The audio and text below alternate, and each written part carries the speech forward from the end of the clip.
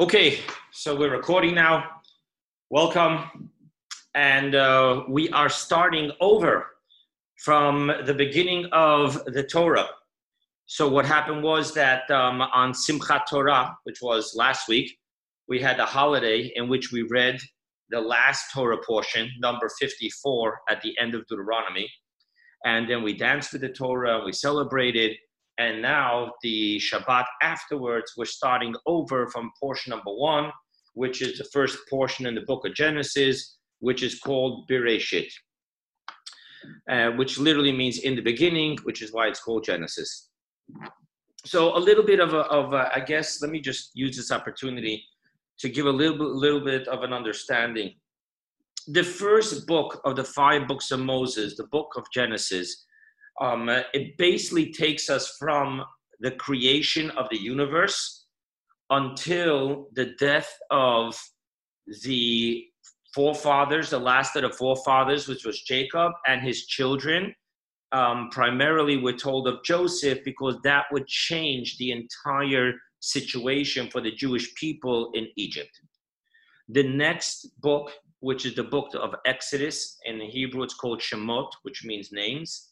It will take us from the passing of Joseph, in which all of a sudden Pharaoh changed his attitude towards the Jews, the suffering began, and then you have the birth of Moses, you have the story of the Exodus, you have the Jewish people coming to Mount Sinai, receiving the 10 Commandments, making the golden calf, being told to build the tabernacle, and that's how the book of Exodus finishes. The third book, which is Leviticus, its Hebrew name is Vayikra, and that word literally means, and he called, meaning God called to Moses. The book Leviticus primarily, because we just built the tabernacle, primarily it's going to talk to us about the service in the tabernacle, later to become the holy temple once it gets into Israel, and eventually. And all the laws concerning what goes on in that house, what was the inauguration, what are the laws of the sacrifices, what are the laws of the incense, what are the laws of the libations, and what are the laws of the Levites and the Kohanim, the priests. Then the book of Numbers, which in Hebrew is called Bamidbar, in the desert, talks primarily from when we're going to leave Mount Sinai, almost get into Israel. Spies come back with a bad report. We spend 40 years in the desert. Now, the last book, called Deuteronomy, which is actually a play off a name of that book, which is Mishneh Torah, but its official name is actually Devarim, which means the words, and it's referring to the words of Moses. So the book of Deuteronomy is actually Moses' 37-day farewell speech, and then it finishes on the 37th day, which is the 7th day of the Hebrew calendar month of Adar, the Jewish calendar month, the lunar calendar, and that is the day that Moses passes away. And then from the 5 books of Moses, we go into the prophets, which will begin with Joshua taking the Jews into Egypt. So now you have pretty much a brief overhaul of the 5 books of Moses. So it begins with the story of creation. Now, there is so much to speak about in this, just the opening, just the 6 days of creation and the 7th day of Shabbat. I want to just give you briefly, because we're going to get into a specific topic. So briefly, I want to share with you that the first letter of the Torah is a bet, which is not the first of the 22 Hebrew alphabets, it's the second one. Now, and there's whole questions, why does the Torah start with the letter bet and not with the letter aleph? And there's right away the insight that the 10 Commandments starts with the letter aleph instead, but the book of Genesis begins with the bet. One of the teachings is that if you actually look at the letter bet, it looks like this. Actually, I'm doing it backwards because I'm facing me. So from you, it would be this way, right? Because in Hebrew, you write from right to left. So this would be your right. It starts with a closure, one line, two line. So it's almost like a bracket, a parentheses. And our sages tell us the reason why Genesis starts with a bet is to let us know that we cannot extrapolate nor understand what happened pre-bet, pre-Genesis. It's closed off to us. And what do I mean by that? So I'm just going to share with you one Kabbalistic teaching which will already let us understand why the human mind cannot perceive what happened before the beginning of Genesis, the beginning of the creation of the universe. So our sages teach us, the Masricha Magid, a very famous Hasidic Rebbe. He was a student of the Baal Shem Tov, the teacher of the first Chabad Lubavitcher Rebbe. And he teaches like this. The letter bet, from the word Bereishit, as I told you, the bet is the second letter. Thus it has the numerical value of 2. He teaches that the first thing that God created in order to have a universe was 2 things, bet, 2 things, which really are interconnected, and that is time and space. So what we're now understanding is that before Genesis, before the first day of creation, there was no such thing as time, and there was no such thing as space. So immediately when you ask the question, okay, but what happened before creation? Or in what year did God create the universe? These are questions that don't make sense once you realize that there was no such thing as time or space before God began creation. And thus God's name, the ineffable tetragrammaton, which we do not know how to correctly pronounce, and today instead we pronounce it as Adonai, which makes no sense to the letterings because the letter is a Yud Hey Vav Hey. So therefore, what we do know from that name of God, the Yud K Vav K, has within it the letters for Hebrew, for past, present, and future. Haya, Hoveh, Yiyeh. Which means that from this perspective, the infinite light of God, which is primordial, it, by definition, past, present, and future coexist because it itself transcends time. There is no concept of time here. And the same thing with place. Now, when it comes to place, we can understand a little bit that there are certain things that defy space. For example, the mathematical law of 2 + 2 is 4 does not manifest itself in place. Intellect, it doesn't manifest itself in place. Time, we have the power of imagination to transport ourselves into a past in where, even though we're sitting here by the table now, we're completely lost to our present surroundings and we're reliving the past. But that all is that in the present, we can mentally, emotionally transport ourselves to the past. But to truly say that there exists no past, present, and future, no boundaries between the two, the human mind cannot perceive it. By the way, for those of you who know me, who have been around with me for a while, you'll know I'll sometimes refer to, some secular books or movies. And those of you who know, I was a staunch Harry Potter fan. And I found it very amazing that in one of the Harry Potter movies, if you remember, Harry and Hermione were given a certain necklace in which to be able to go back in time as present. So I'm not going to get into that whole scene over there, but I found that very interesting for the human mind, not to just have these movies of transporting back in time, but the coexistence of past and present. That's something that the human mind usually cannot deal with. So I just want to share with you again that the first closure to primordial is that we live under the definition and properties of time and space and have no understanding of what it would be not to live within that realm, which is under the dominance of time and space. Okay, now, let's just move along now so we can go through the Torah portion and then focus on this one topic I wanted to share with you. So if you look at the opening verses of Genesis, it's a lot to discuss. Because if you ask anyone, what was created on the first day? They'll tell you, oh, of course, Rabbi. It says, and God said, let there be light. So light was created on the first day. But let's give another look at the verse. And it says, in the beginning, meaning on the first day, God created heaven and earth.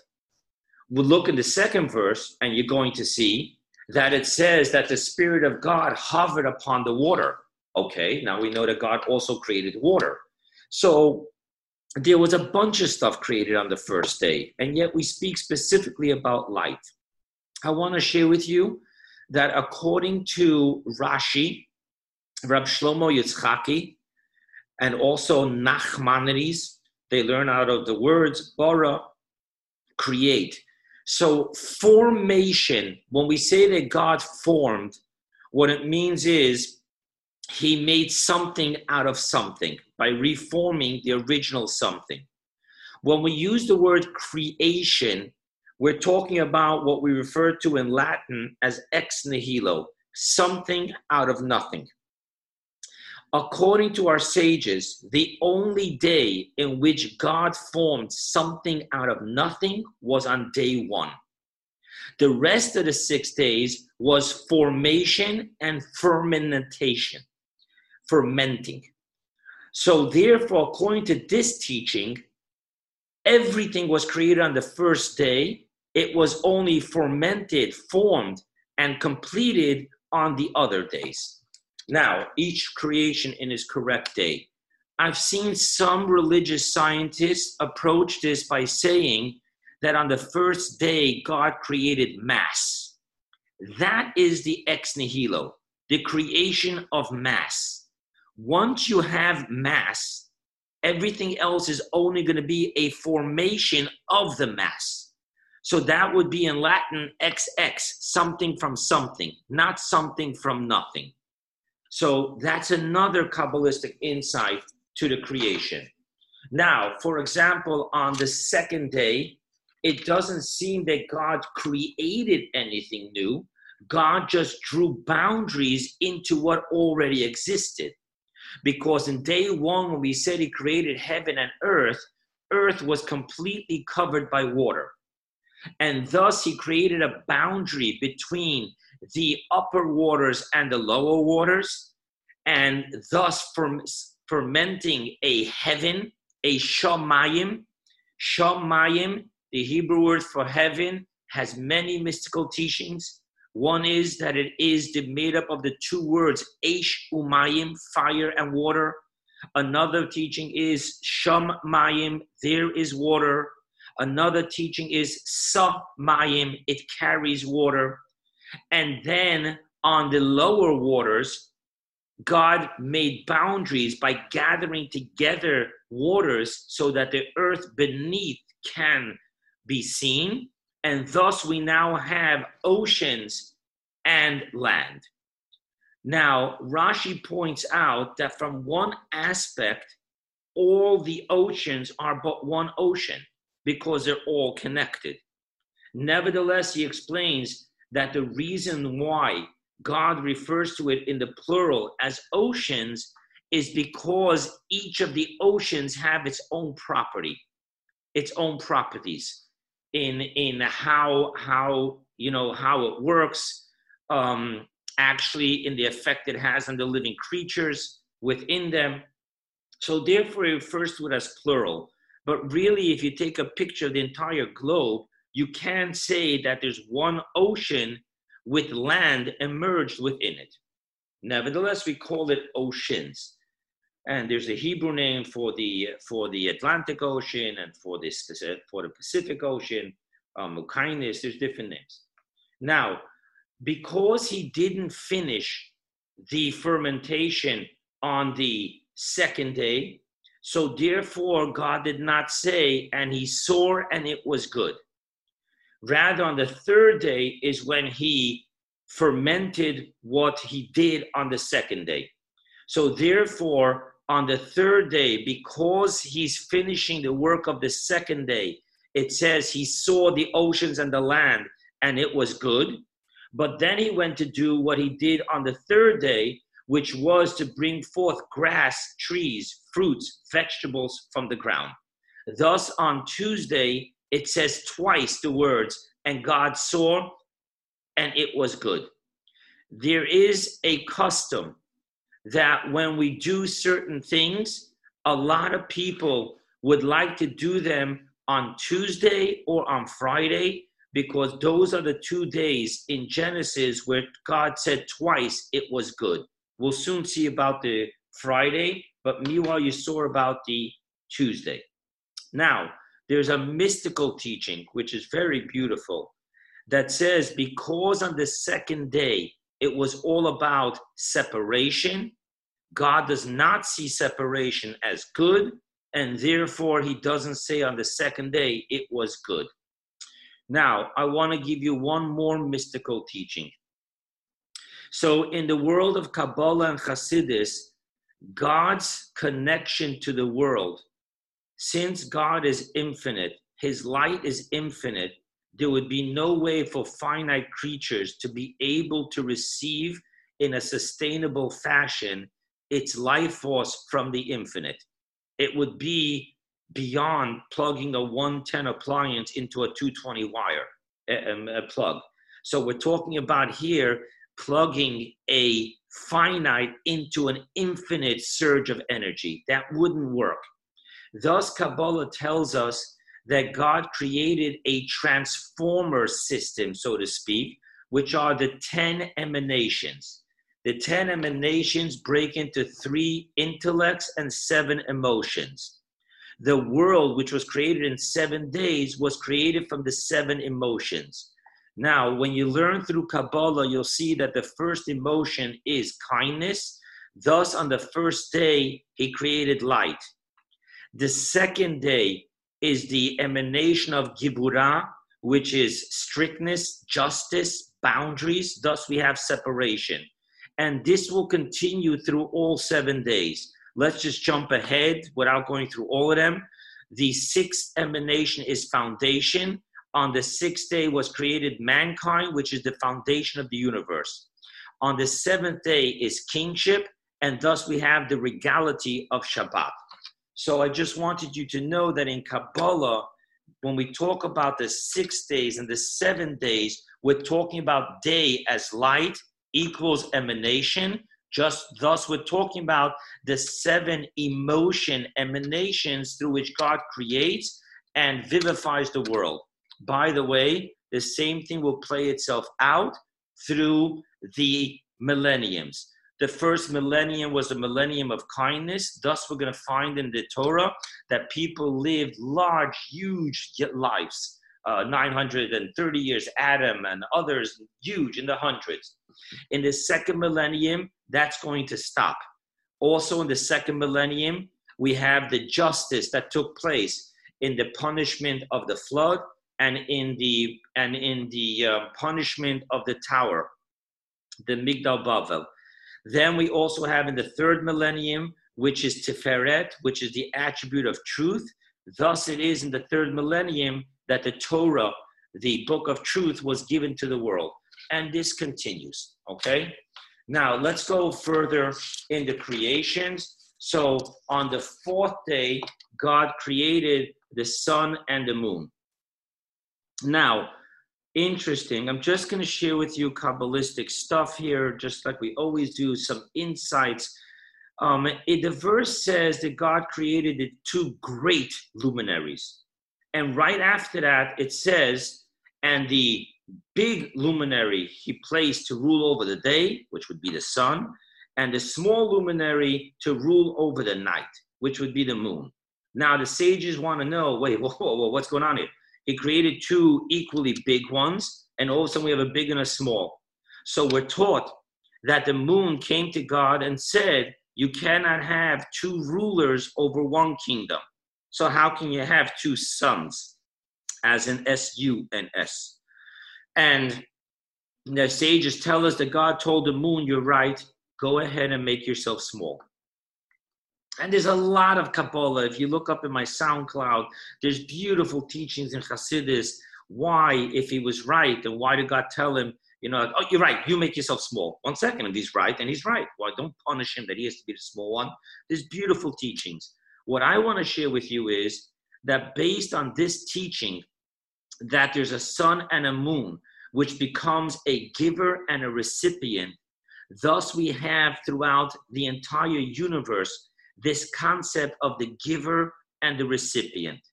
And this plays itself out through the act of charity. There's the giver and there's the recipient. Now, what I also want to share with you is that according to Kabbalah, the diminishment of the moon is what opened up for the potential of sin. Because all of a sudden now we have concealment rather than revelation. Sin is possible through the concealment. When there is revelation and we consciously feel and see the presence of God, there is no place for sin. Okay, let's go further. Then we have on the 5th day, we have the creation of the fish and we have the creation of the birds. On the 6th day, on the 5th day, on the 6th day, we then have the creation of the mammals, the large animals, and we also have the creation of the human being. Now, I want to just share with you different insights into the teachings. In verse 27, it says, and God created mankind in his image. In the image of God, he created it. Male and female, he created them. According to our sages, Adam and Eve existed from the very first moment of human beings, only that they were as one being. Thus, most people say that God took a rib because the word tsela can be used as a rib. But you should know that our sages say that the word tsela means a side, meaning that God took one side of him and separated it. The male and the female were no more one being, they were two separate beings. I will share with you that according to the teachings, that is why male and females can get married, because they were originally one being divided into two halves.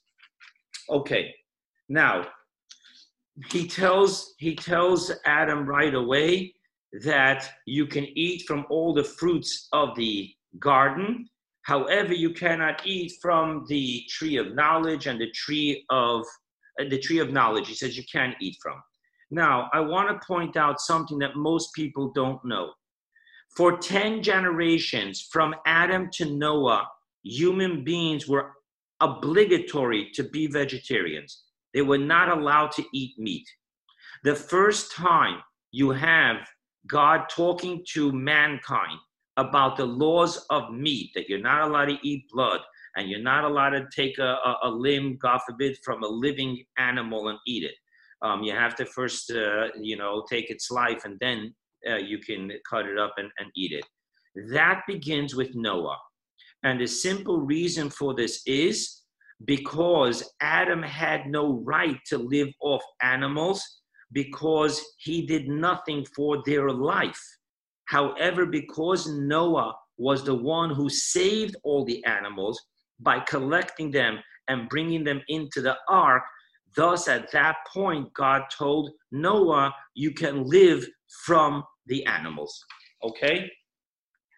And again, I'm not getting into this whole animal rights movement or anything. All I can share with you is that from Noah, God gave permission for mankind to live off the consumption of animals. However, he has given very strict rules that govern how humane we have to be in taking the life of an animal and in eating from the animal. Okay, with all of this said, he then introduces Shabbat. Okay, and in Kabbalah, once again, we have a huge conversation. God does not need to rest.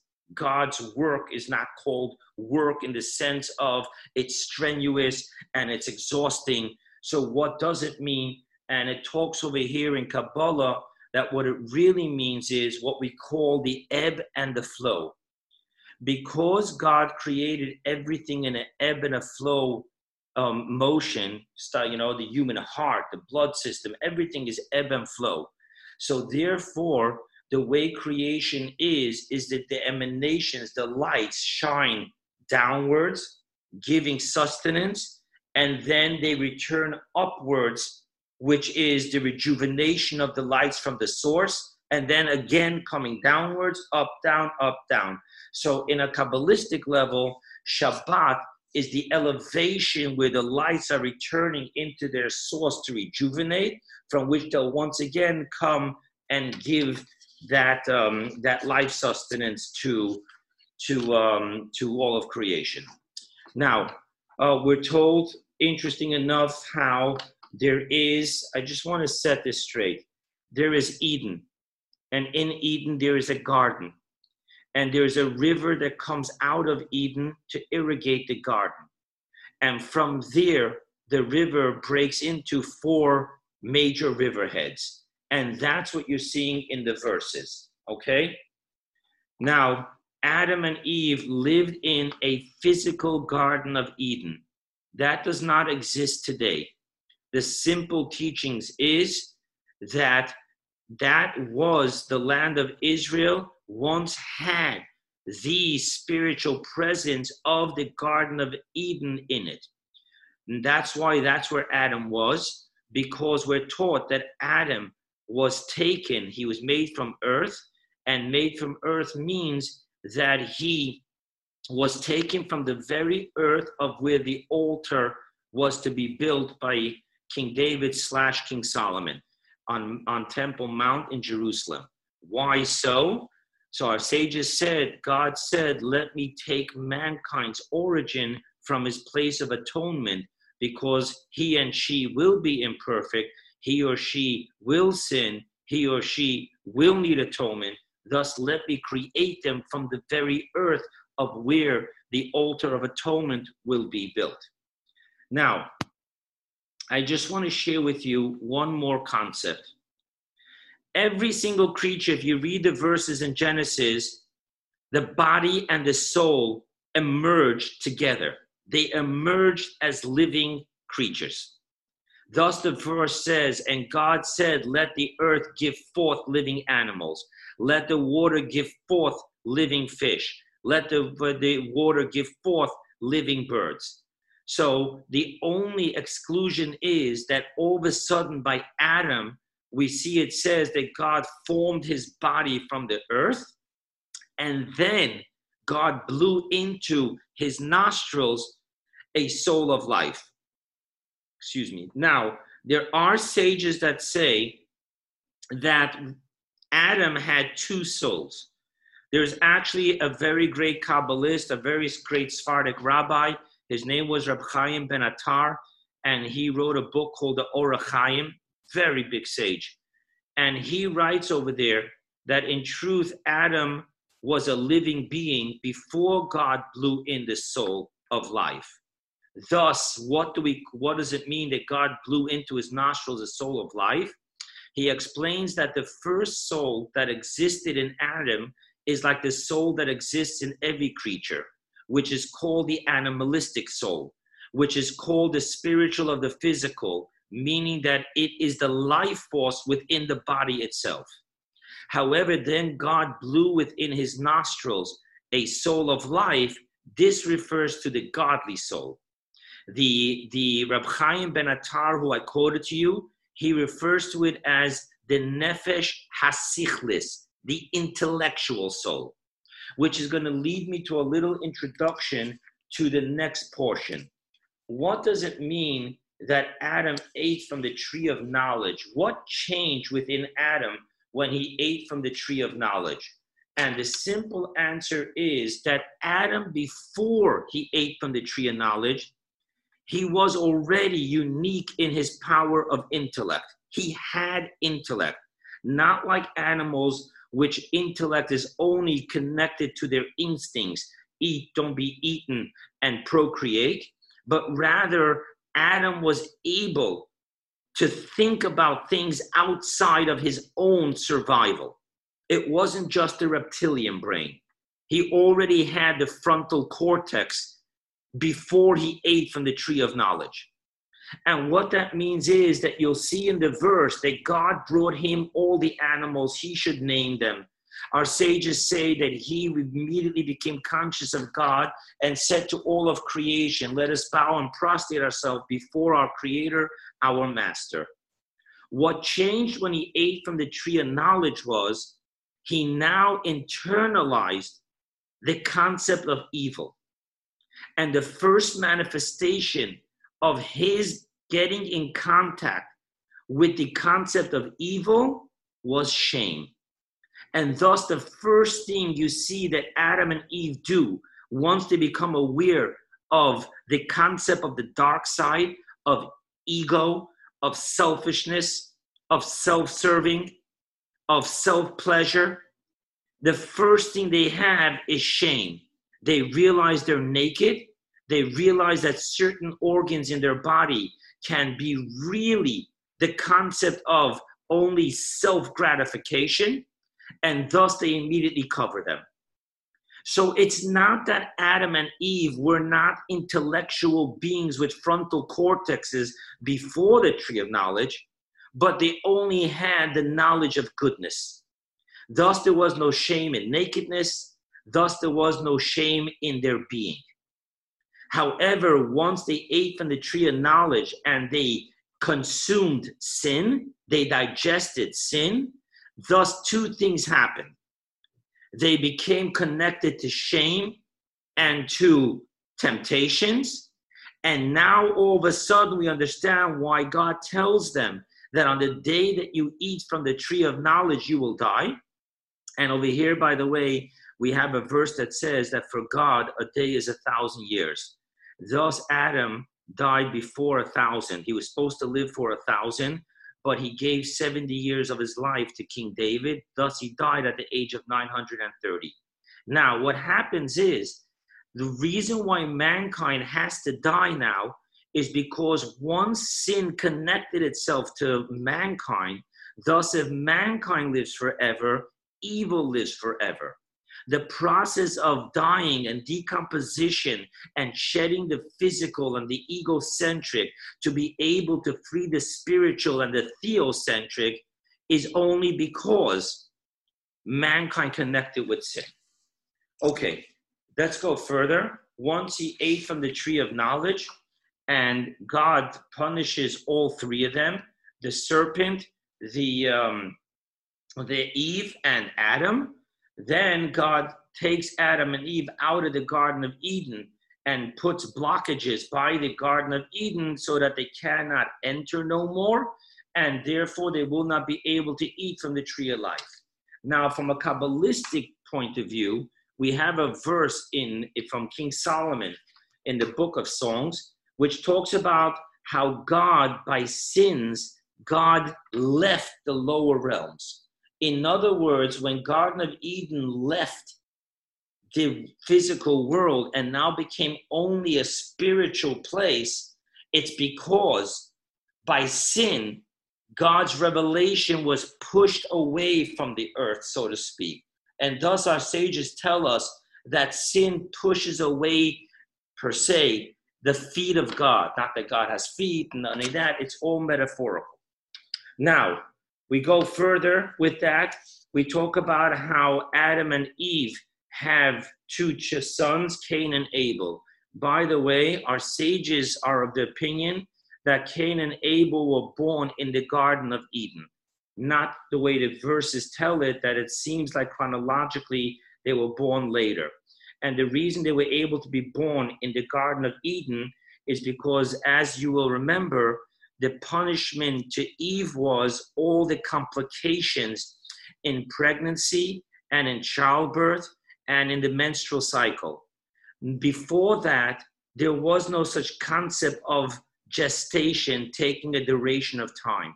Thus, on the very day that they were created, on that very day, they bore children. That changed once the punishment came and they were out of the Garden of Eden. So when they're out of the Garden of Eden, Cain is jealous of Abel. The simple story is because Cain is the one that came up with an idea to bring a gift to God. Abel was humble enough and teachable enough to say, you know what, that's a beautiful idea. I'm also going to do it. The difference is that Cain did not bring from the best of his produce, while Abel brought from the best of his animals. And thus God turned to Abel's gift and not to Cain. And God sees that Cain is upset and Cain is jealous. And therefore God turns to Cain and says, why are you having a resentment? It was a lesson I'm teaching you. If you're going to give me from your best. Don't give me grade B. And he tells him that you will always have temptation. You will always have the egocentric. You will always struggle with giving away to others and to me from your best. But you should know that you were given the power to dominate your evil inclination. Cain, instead of humbly accepting the lesson, he kept his resentment building and building. And as you know, suppression will lead to explosion. And eventually he can't take it no more. And he takes the life of Abel. Now, when God sees that, God, just like with Adam, he does not suddenly shock Cain. Just like with Adam, he asks Adam, where are you? And Adam answers, and that's how God gets into the conversation. So too with Cain, he begins with a question. What happened to your brother?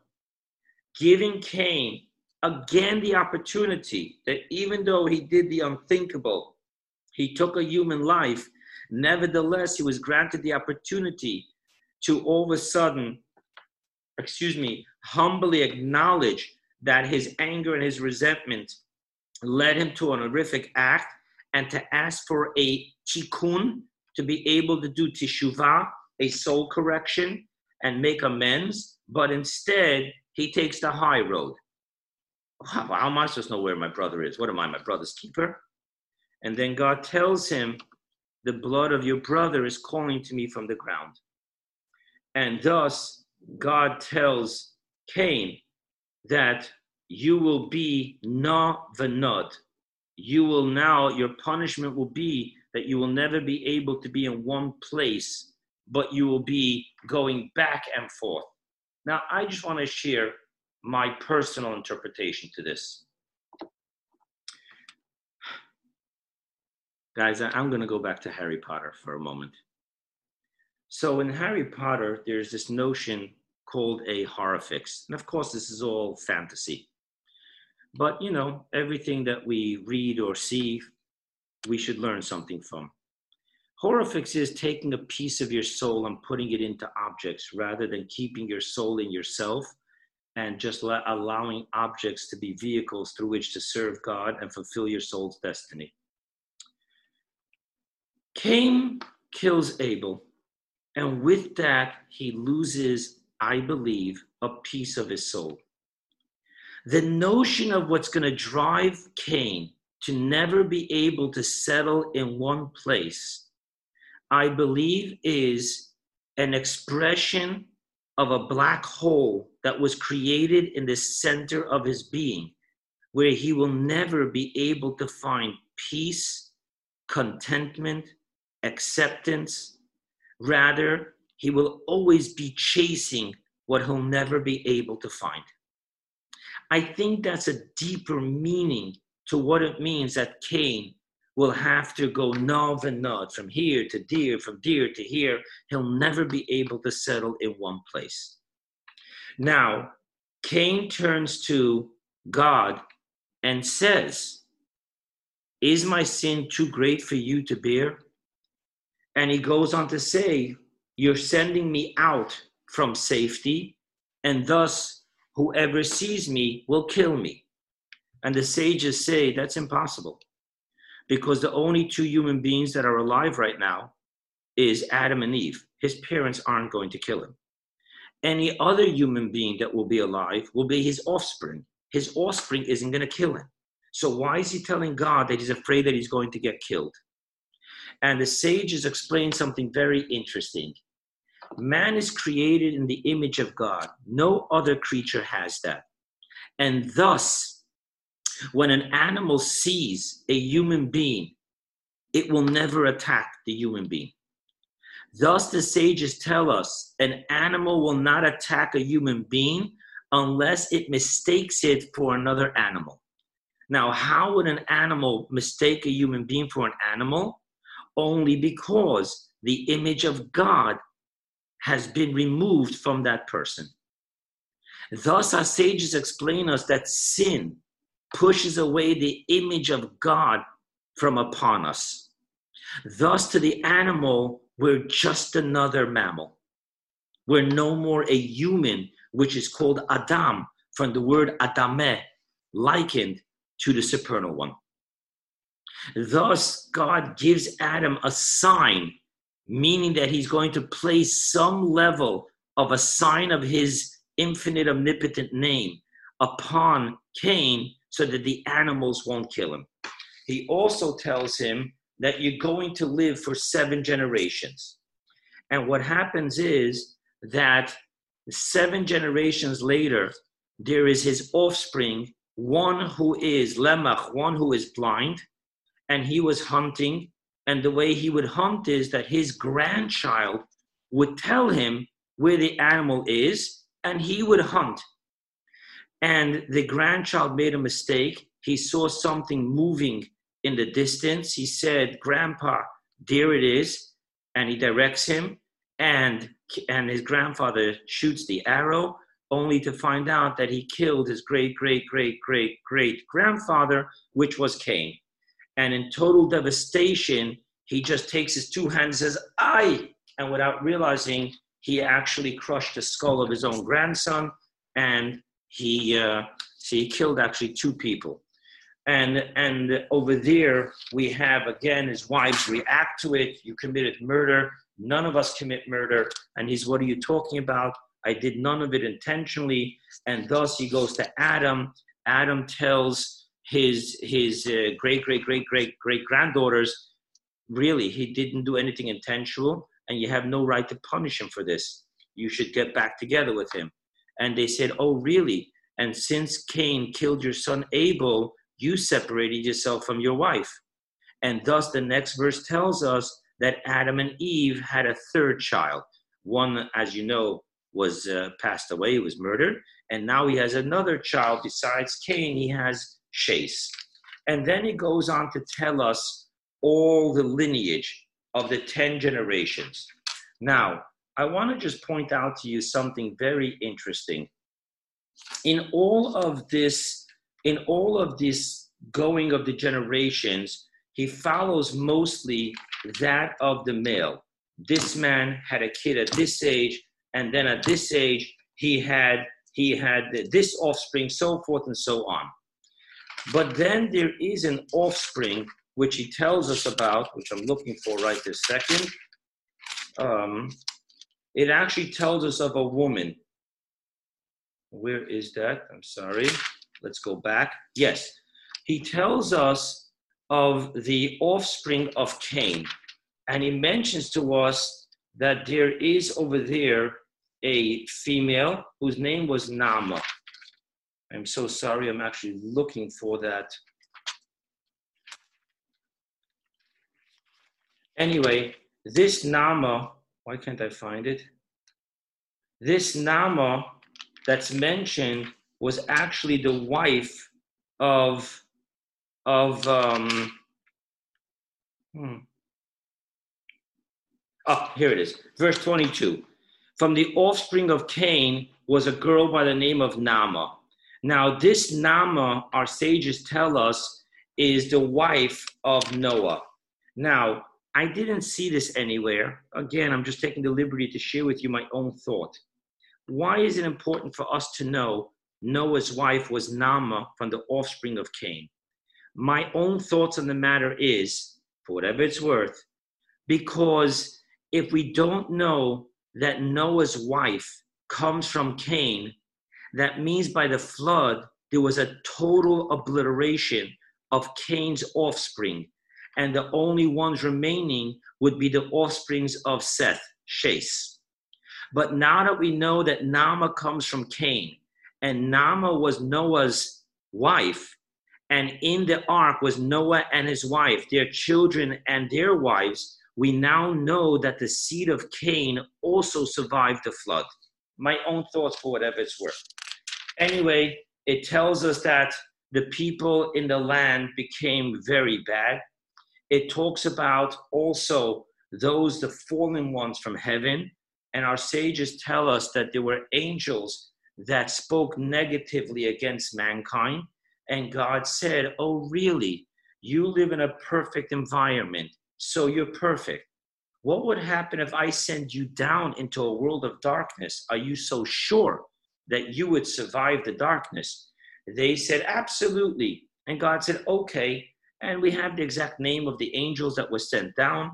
And actually, they not only did they not survive, they brought perversion to the human beings.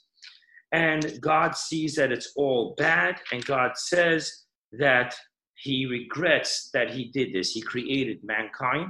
And Noah alone was the one that found favor in his eyes. That is the end of the brief Torah class. What I want to now do is go back to the topic of what we said comes from Stephen Covey, which is the author of the 7 Habits of Highly Effective People. And one of those habits is to always begin with the end in mind. Now, if we're going to apply that to the Torah, then we're going to need to understand that in the opening of the Torah, not only did God tell us about the beginning, he also told us about the end in mind. So we have to look very carefully at the verses and be able to find where in Genesis, in the very beginning of creation, did God already tell us what is the purpose and the end in mind. So I'm going to share with you a very interesting story. The Talmud tells us,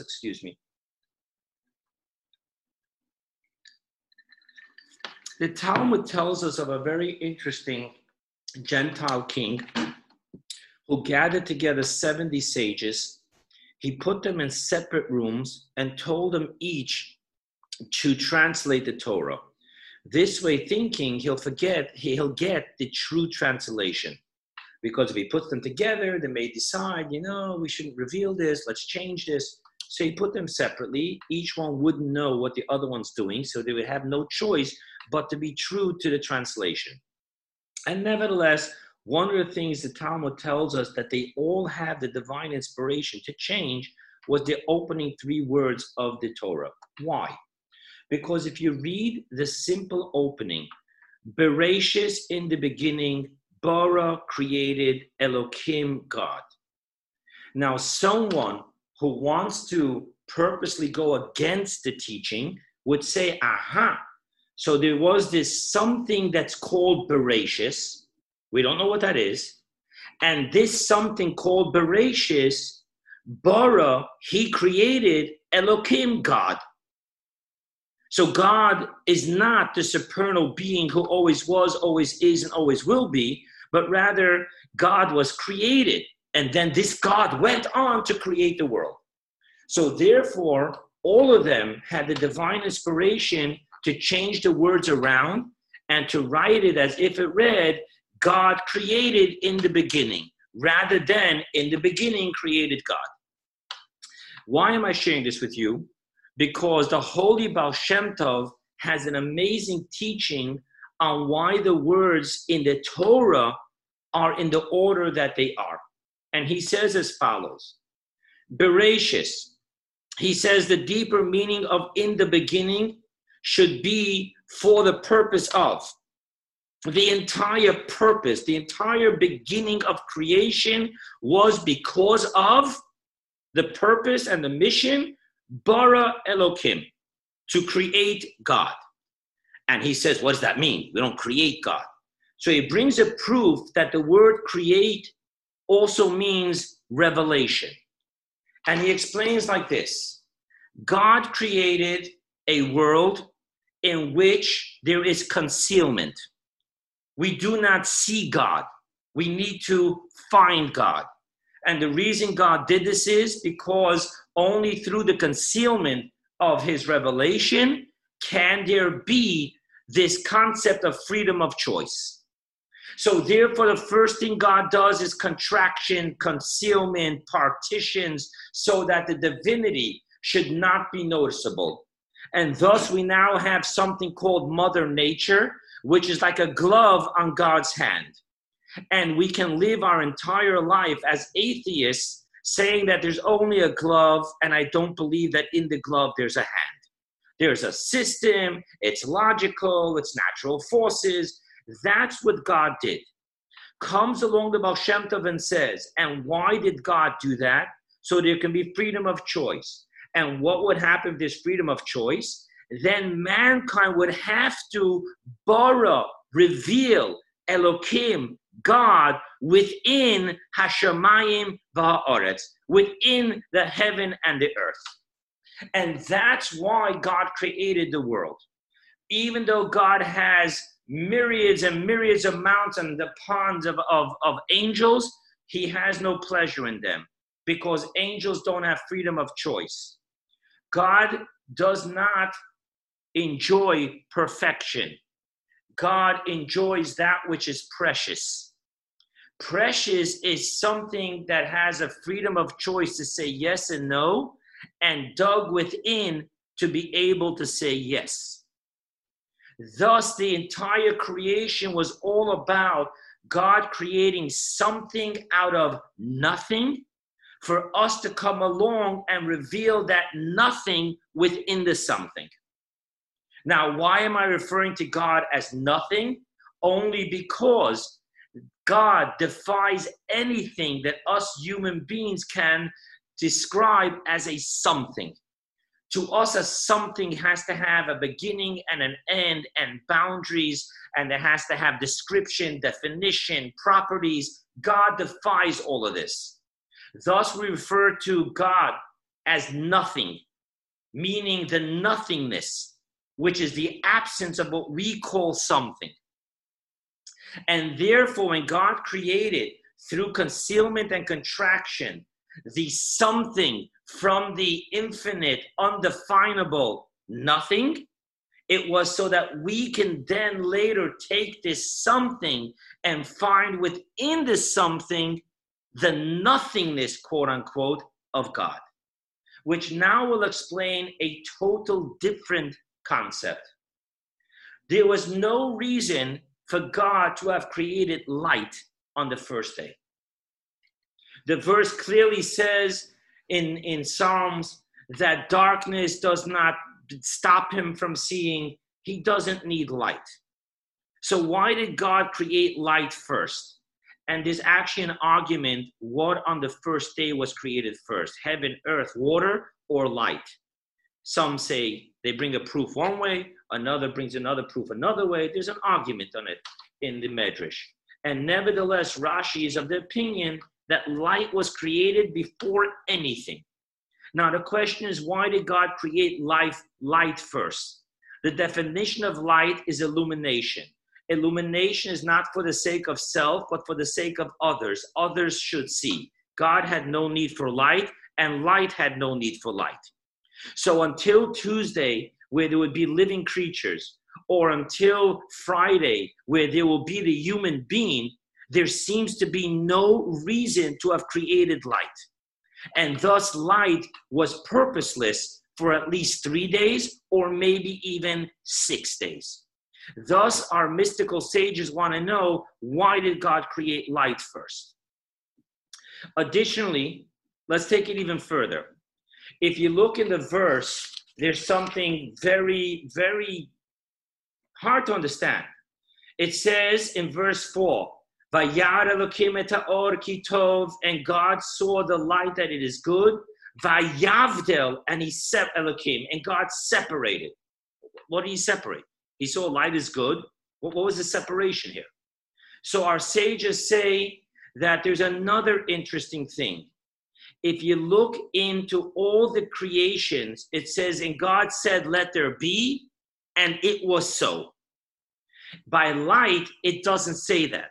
It says, and God said, let there be light, and there was light.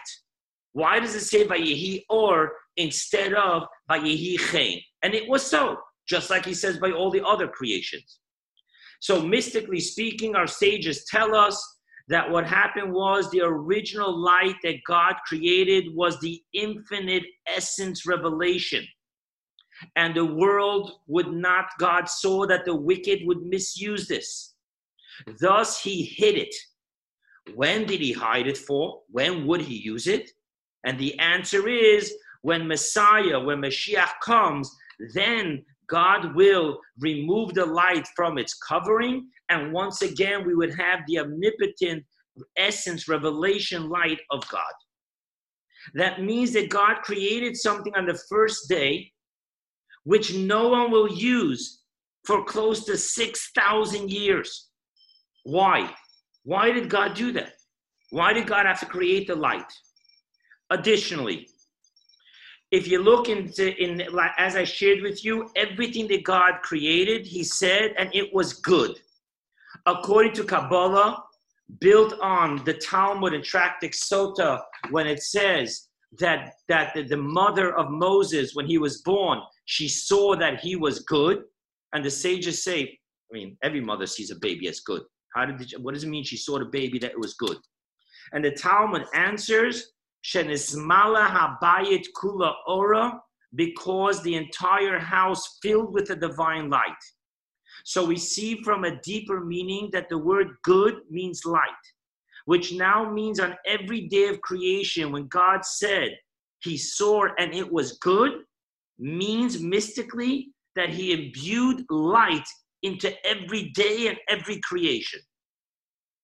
So now we have that God created on the first day of light that wouldn't be used for close to 6,000 years. And then we have a ray of that light he creates into every single creation. What's going on here? And the answer is that God had, of the 7 habits of highly affected people, God is not a person, but God created the beginning with the end in mind.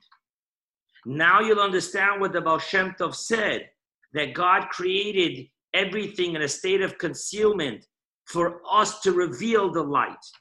God is telling us that the ultimate mission and the ultimate purpose in the world of darkness that I created is for you to find and reveal the light. Now let's get practical about this. I want to just take one of the most powerful tools that our generation has. It's called the internet. Now we all know that in the internet, there is such a dark web. There is the most unthinkable things happening.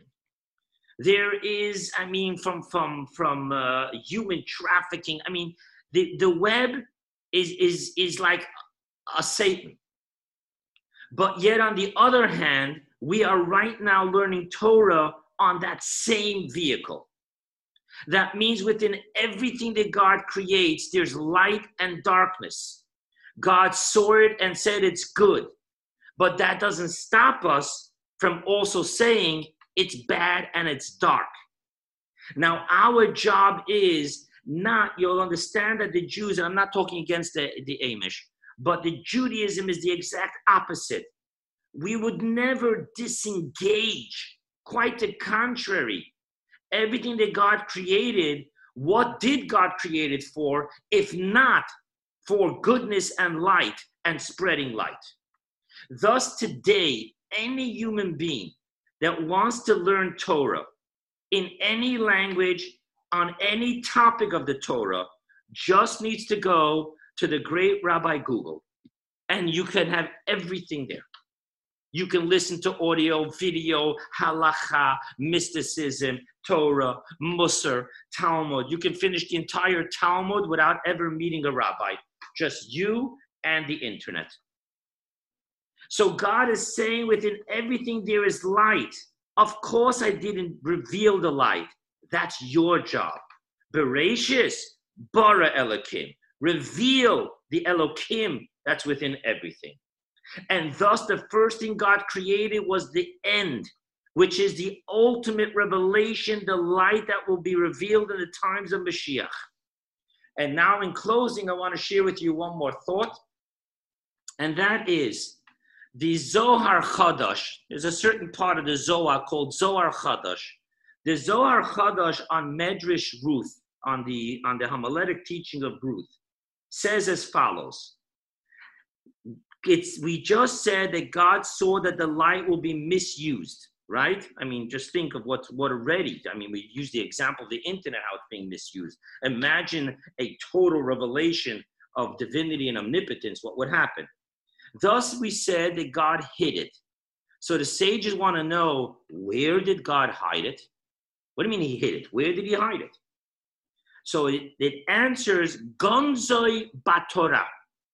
God hid the light, the original light in the Torah, which is the reason why throughout the Talmud we'll find, and up to our generation, we find that people whose entire life was Torah was able to perform miracles through the light within the Torah. You have the famous story of Shimon Bar Yochai, when there was no rain, and he gave a Dvar Torah on a certain verse, and all of a sudden it started raining.